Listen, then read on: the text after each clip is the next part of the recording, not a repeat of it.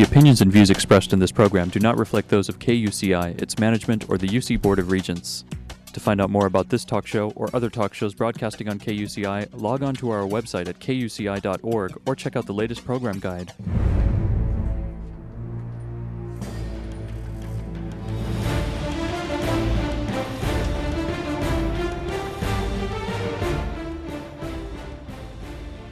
You're listening to KUCI 88.9 FM in Irvine and KUCI.org on the web. Welcome to Privacy Piracy. I'm Lloyd, I'm the show's engineer, and your host is Mari Frank. Mari's a local attorney and certified information privacy professional. She's the author of several books, including Safeguard Your Identity, From Victim to Victor, and The Complete Idiot's Guide to Recovering from Identity Theft. She's testified many times in Congress and the California legislature on privacy and identity theft issues. And you may have seen her on Dateline, 48 Hour, CNN, NBC, ABC, O'Reilly Factor, and many other shows, including her own 90-minute PBS television special, Protecting Yourself in the Information Age. To learn more about this radio show and our great guests, please visit kuci.org/privacypiracy. Hey, Mari, what's our show about today? Well, Lloyd, today our show is about a lot of the new laws that are coming into effect and also being enforced in our wonderful state that is the privacy leader in the country. And we are welcoming back a wonderful guest who was on our show a couple of years ago. He is doing fantastic work from D.C. And let me tell you a little bit about Mark W. Brennan, Esquire, an attorney with Hogan Lovells Global Lead Innovation, and he is the Global Lead Innovation Partner. He also, in July 1st, he also became the global head of Hogan Lovells Technology and Telecoms Industry Sector Group. So he is moving along there. He's responsible for championing, I can't even speak today, innovation in client services and new products and legal innovation across the firm's global business. He is well respected and known throughout the country. He's a great voice on privacy and communications, and he advises clients on artificial intelligence, which is becoming a huge issue now, biometric data, which we're seeing all the time on our smartphones and our computers, government surveillance, which we hear about every day, Internet of Things, our connected devices, even our refrigerators, and calling and texting laws, among other things, and basically anything to do with technology and consumer protection matters. So he wears a lot of hats, and we're so glad that he is back to talk to us. Thank you, Mark, for joining us this morning. Mari, so good to be with you and to be with your listeners again. Thank you so much for having me on. Really nice to connect. Yeah. So much is going on in California. So from D.C., just a short hop, skip and a jump from all the craziness that goes on in D.C., you have to keep up with what's happening in California. So last time we talked, I think it was right after the California Consumer Privacy Act had been enacted. So, boy, lots of things have happened. Let's talk a little bit about what's in the news with the CCPA, and can you tell us what's happening in the privacy industry with that? Yeah, happy to. And, as you and many of your listeners know, in the United States, we continue not to have a comprehensive federal privacy law. And as a result, states have had the opportunity in recent years to explore this issue at the state level. And what we've seen is that California has taken the lead and has adopted the CCPA, the California Consumer Privacy Act. And the last time I joined you and your listeners, it was shortly after the CCPA had been passed. And, in some ways, the more things change, the more things stay the same. But for all the things that have been very different about 2020, one thing has been consistent, and that is in California, privacy remains a paramount consumer protection priority. So as many of you know, the CCPA as a statute became effective January 1st of this year, and it imposes a variety of requirements in privacy space on companies that do business in California and collect or engage with the personal information of California residents. So these requirements stem from things like notice and transparency issues to allowing consumers to act on certain privacy rights, accommodating those rights requests, providing copies of their personal information, honoring consumers' requests to opt out of sales of their personal information, and certain other things. Again, California has been a leader in this space. The requirements became effective January 1st, and of note, as of July 1st, the California Attorney General has had the authority under this PA to begin enforcing the statute. And so that's been a big recent development that many companies are watching closely. And probably worried about as well. I mean, and what is important for people who are listening is it's not just California companies, it's any company that has their customers in the state of California. So it really affects the entire country, right? That's right. The breadth of the CCPA has made it the de facto privacy law for companies in the United States and looking at American consumers. Now, I mean, if you think of it this way, in 2020, if you're going to have anything more than just a very local business, you're probably going to have some engagement with California residents. So even though by its terms, the CCPA targets businesses doing business or companies doing business in California, and is focused on companies that do business in California and collect the personal information of California residents. Right. In reality, that's pretty much everybody. Right. Right. To at least consider, right? I mean, there are other nuances, but that really does capture a wide variety of businesses. And if you have to do this for all the California residences, it's kind of hard not to do it for everybody anyway. You know, it kind of gets confusing, I would think. So aren't other states kind of following in our footsteps? Well, I think in an effort to make sure my job doesn't get too easy, states have looked at this, but we're not seeing the mirroring, right? We're seeing states that take a look at the CCPA and then adopt some provisions, but then do something else different. And I'll tell you that the actual they're actually following California's lead, and that's because in adopting the CCPA, there was already a model out there in the European GDPR, right? So that went into effect May of 2018 and really set the standard globally for the types of data protection activities that companies should be mindful of and the ways that companies and consumers both have different roles with respect to the privacy of personal information. Now, the CCPA has some similarities to the GDPR, but also some areas where it's very different. And so what we've seen since the passage of the CCPA is that other states have introduced, many other states actually, have introduced different forms of privacy legislation. And it really has been an exponential increase. But we're not seeing one clear model. We're seeing lots of different examples. And it does feel like every time a state introduces privacy legislation, it's trying to put its own stamp on the issue and add some other new issue or new requirement or new provision that you haven't seen before. So there's a bit of a race there. I don't know if it's to the top or the bottom, but there's definitely some competition going out between state regulators on this front. Yeah, that keeps you up at night, huh? That patchwork of all these different laws. You have to say, okay, what state are you in, and or who do you sell to, or yeah, it's craziness. Yeah, it's wild, and we saw this happen over the last decade or so with the state data breach. Yeah, the security breach, right? Mm-hmm. That's exactly right. So we're seeing that trend again, and there are certainly views out there that support the ability of the states to experiment with different ways to address the privacy issues.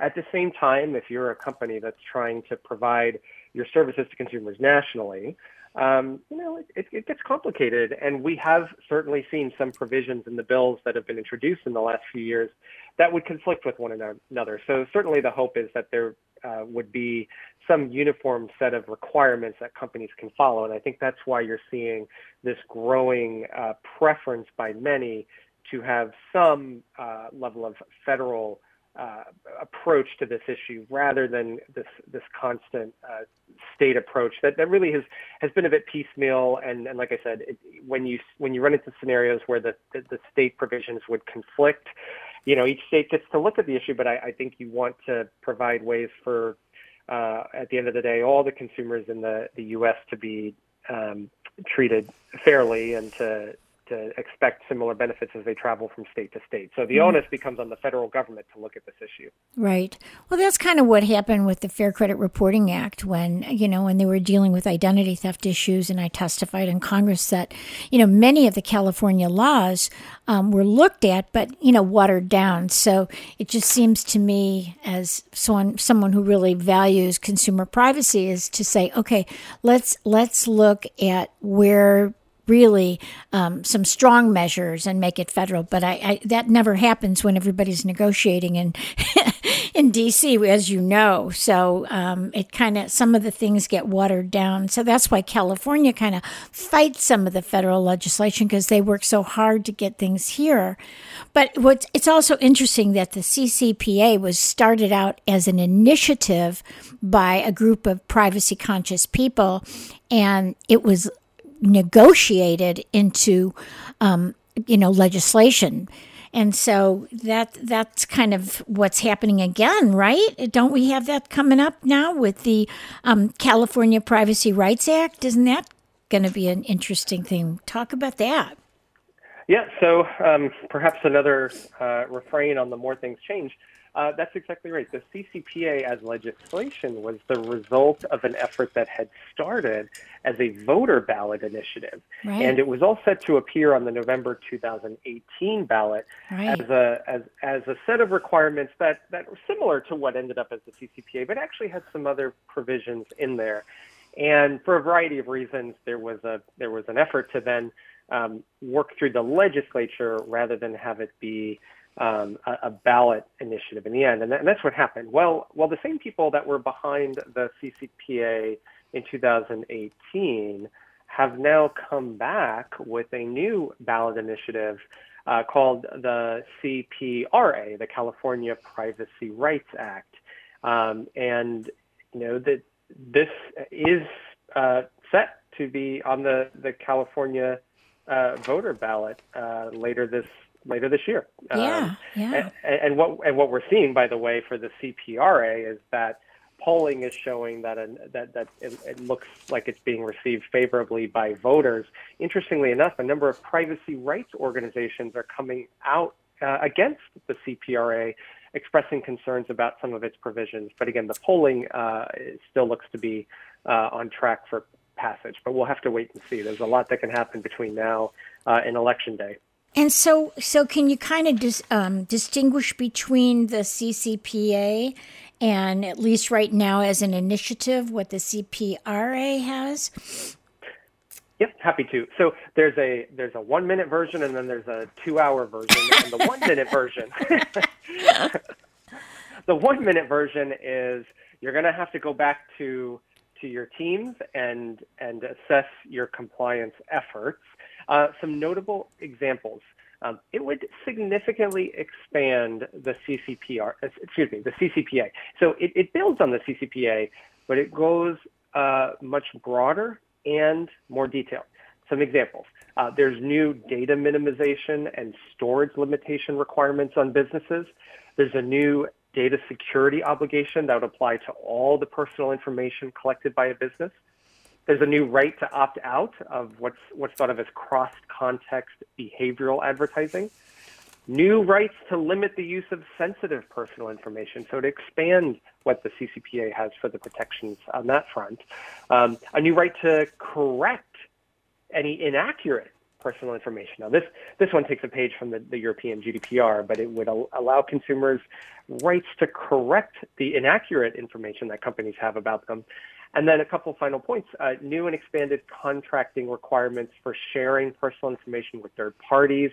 It would remove the 30-day cure period that companies enjoy today. So today, as part of the enforcement of the CCPA, the AG can identify potential violations, and you have 30 days to cure it. That would be gone under the CPRA. Finally, there would be a new state agency to enforce the law and develop rules over time on how best to protect Californians' privacy.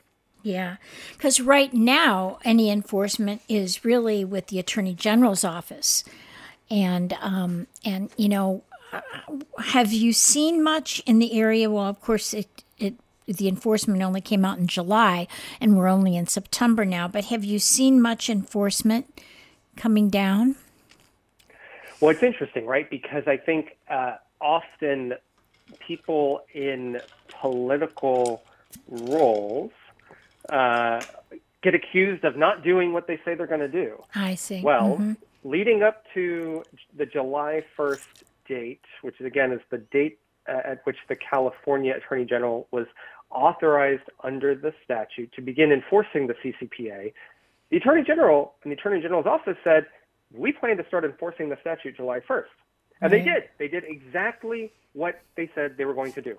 On July 1st, the California Attorney General's office began sending letters to a variety of companies that, in their view, were subject to the CCPA, and sent these letters giving notice of potential violations, and thereby triggering that 30-day cure period that companies have under the statute. Right. So they did exactly what they said what they were going to do. So companies that were surprised that they began enforcing shouldn't have been surprised, because again, it's what they said they would do. Right. But where it's been interesting is to look at some of the areas that they've been focusing their enforcement on in this with this July 1st and forward authority. So what have they been doing, Mark? What have they been focusing on? Yeah, so it's interesting, right? So we're in where all the companies have teams who are working from home.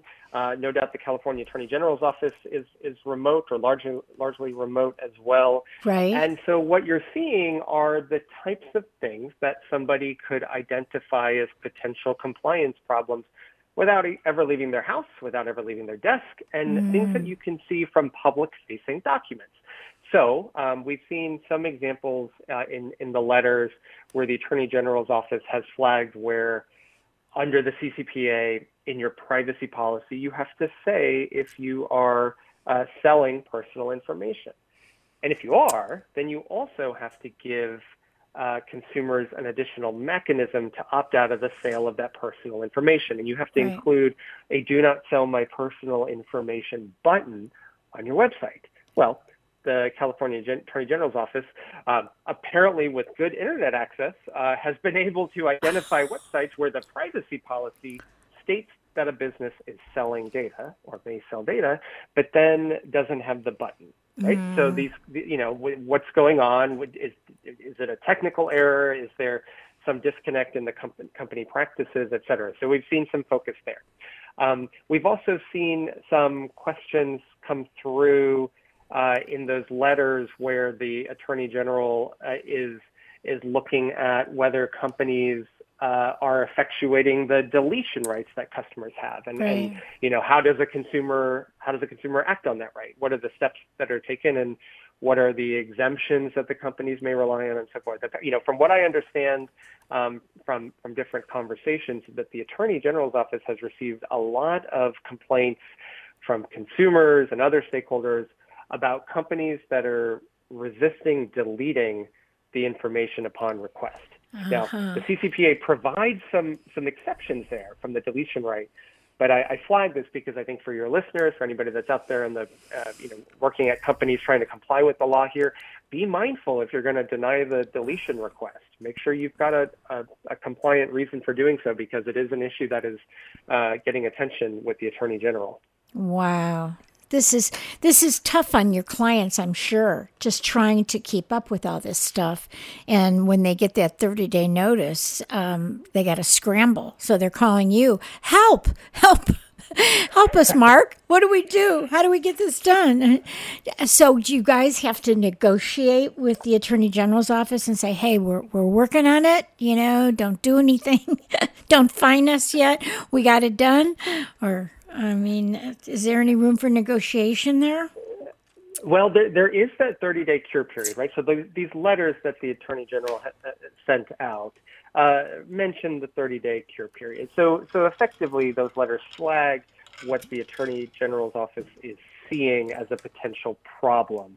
And then, you're asked to reply to the letter. You're asked to weigh in. And I think different companies out there may take a variety of approaches in response to that letter. But if you just assume that there is some work to be done, then the question becomes, well, how best do you resolve the issue? And it underscores the importance of having that cure period. I've definitely seen other contexts where regulators have been empowered to enforce directly against companies without some warning or opportunity to fix. That's not right. It becomes, right. It becomes, and I think there could be some areas where it makes sense to make sure things are kept moving forward and that things are resolved quickly. Right. But at the same time, there are so many different reasons why something could seem out of place. I just remember living through some different examples where it felt like the regulators were playing a game of gotcha, right? They're looking for the headlines. And I'll tell you, that has not been my sense so far with the California Attorney General's office. I really feel like they put a lot of work into the implementation of the CCPA that they've had to do. They've got the separate rulemaking that they're trying to wrap up. They've been thoughtful in how they go about both the development of the rules and now the enforcement.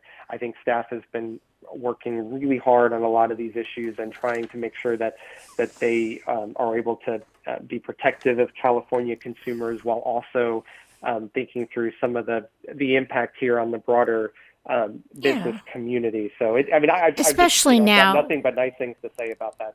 Well, that's good to hear. And, especially now with COVID, there's so many companies that are really struggling, as it is, and then have this on top of it that, they have so many people who are furloughed and people who are, working remotely and all the different challenges. So it seems that they should have notice and have some time to cure.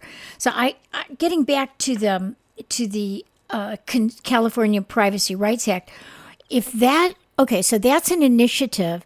Unless the legislature does something and it's voted upon, then that will become law, and that can't be negotiated. So I think that's the really important thing for people to understand, at least in California with the initiative process. If an initiative passes, it becomes law. It's not negotiated like legislation. And so I think the legislature is going to have to do like they did with the CCPA, and they're going to have to negotiate this, correct? Yeah, and the window has essentially passed on that too. So it looks like we're heading for the ballot box on this. And if it passes, it would not become effective until January 1st, 2023. So there would be a window here of time to get used to it. Yeah. And maybe other legislation to kind of take care of it. But that particular, if that's right. So now if that passes, then that passes. So interesting. I actually had on our show Alistair, I forgot his name, the guy who heads that, the leadership of these initiatives. And, he's spent a lot of his own money and his time. He's a real privacy advocate. So if you had the chance to talk to him, you'd understand where he's coming from as well. So it'll be interesting. So they've got at least a couple years to deal with the ramifications of it. So let's talk a little bit about the TCPA, which is the Telephone Consumer Telephone Consumer Practice Act, right?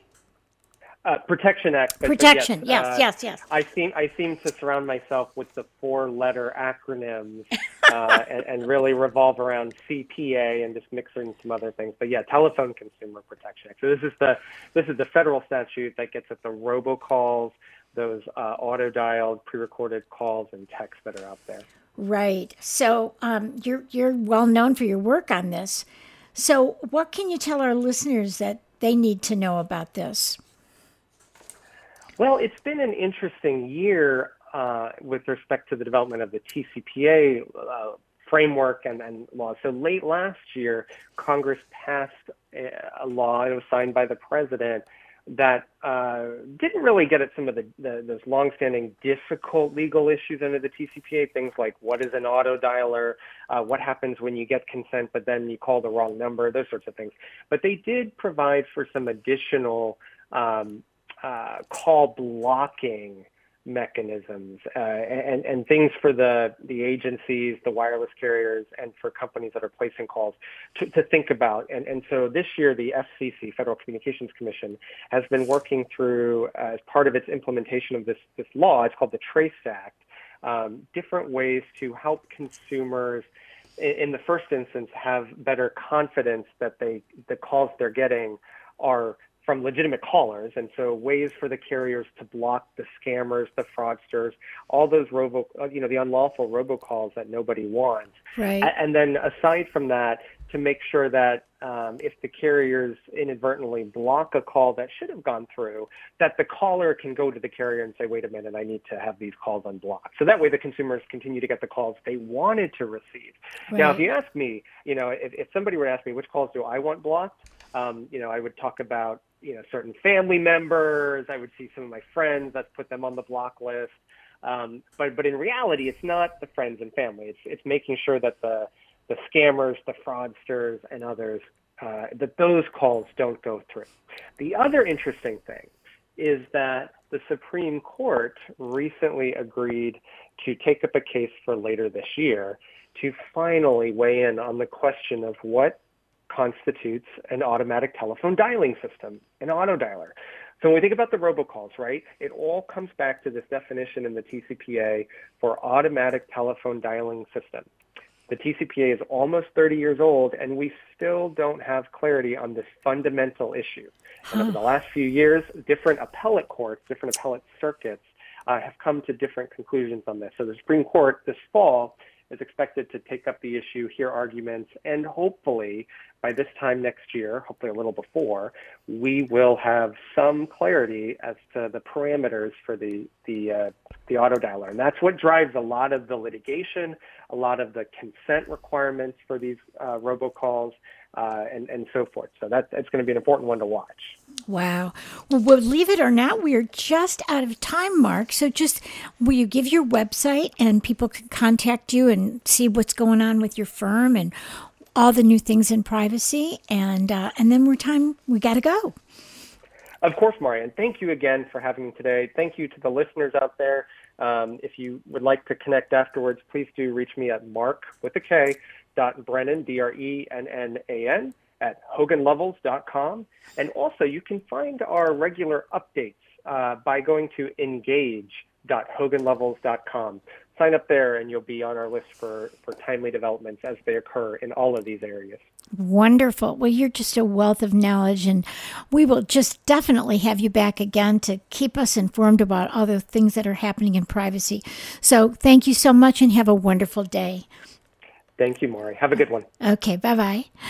You've been listening to KUCI 88.9 FM in Irvine and KUCI.org on the web. I'm Mari Frank. Join us every Monday morning at 8 a.m.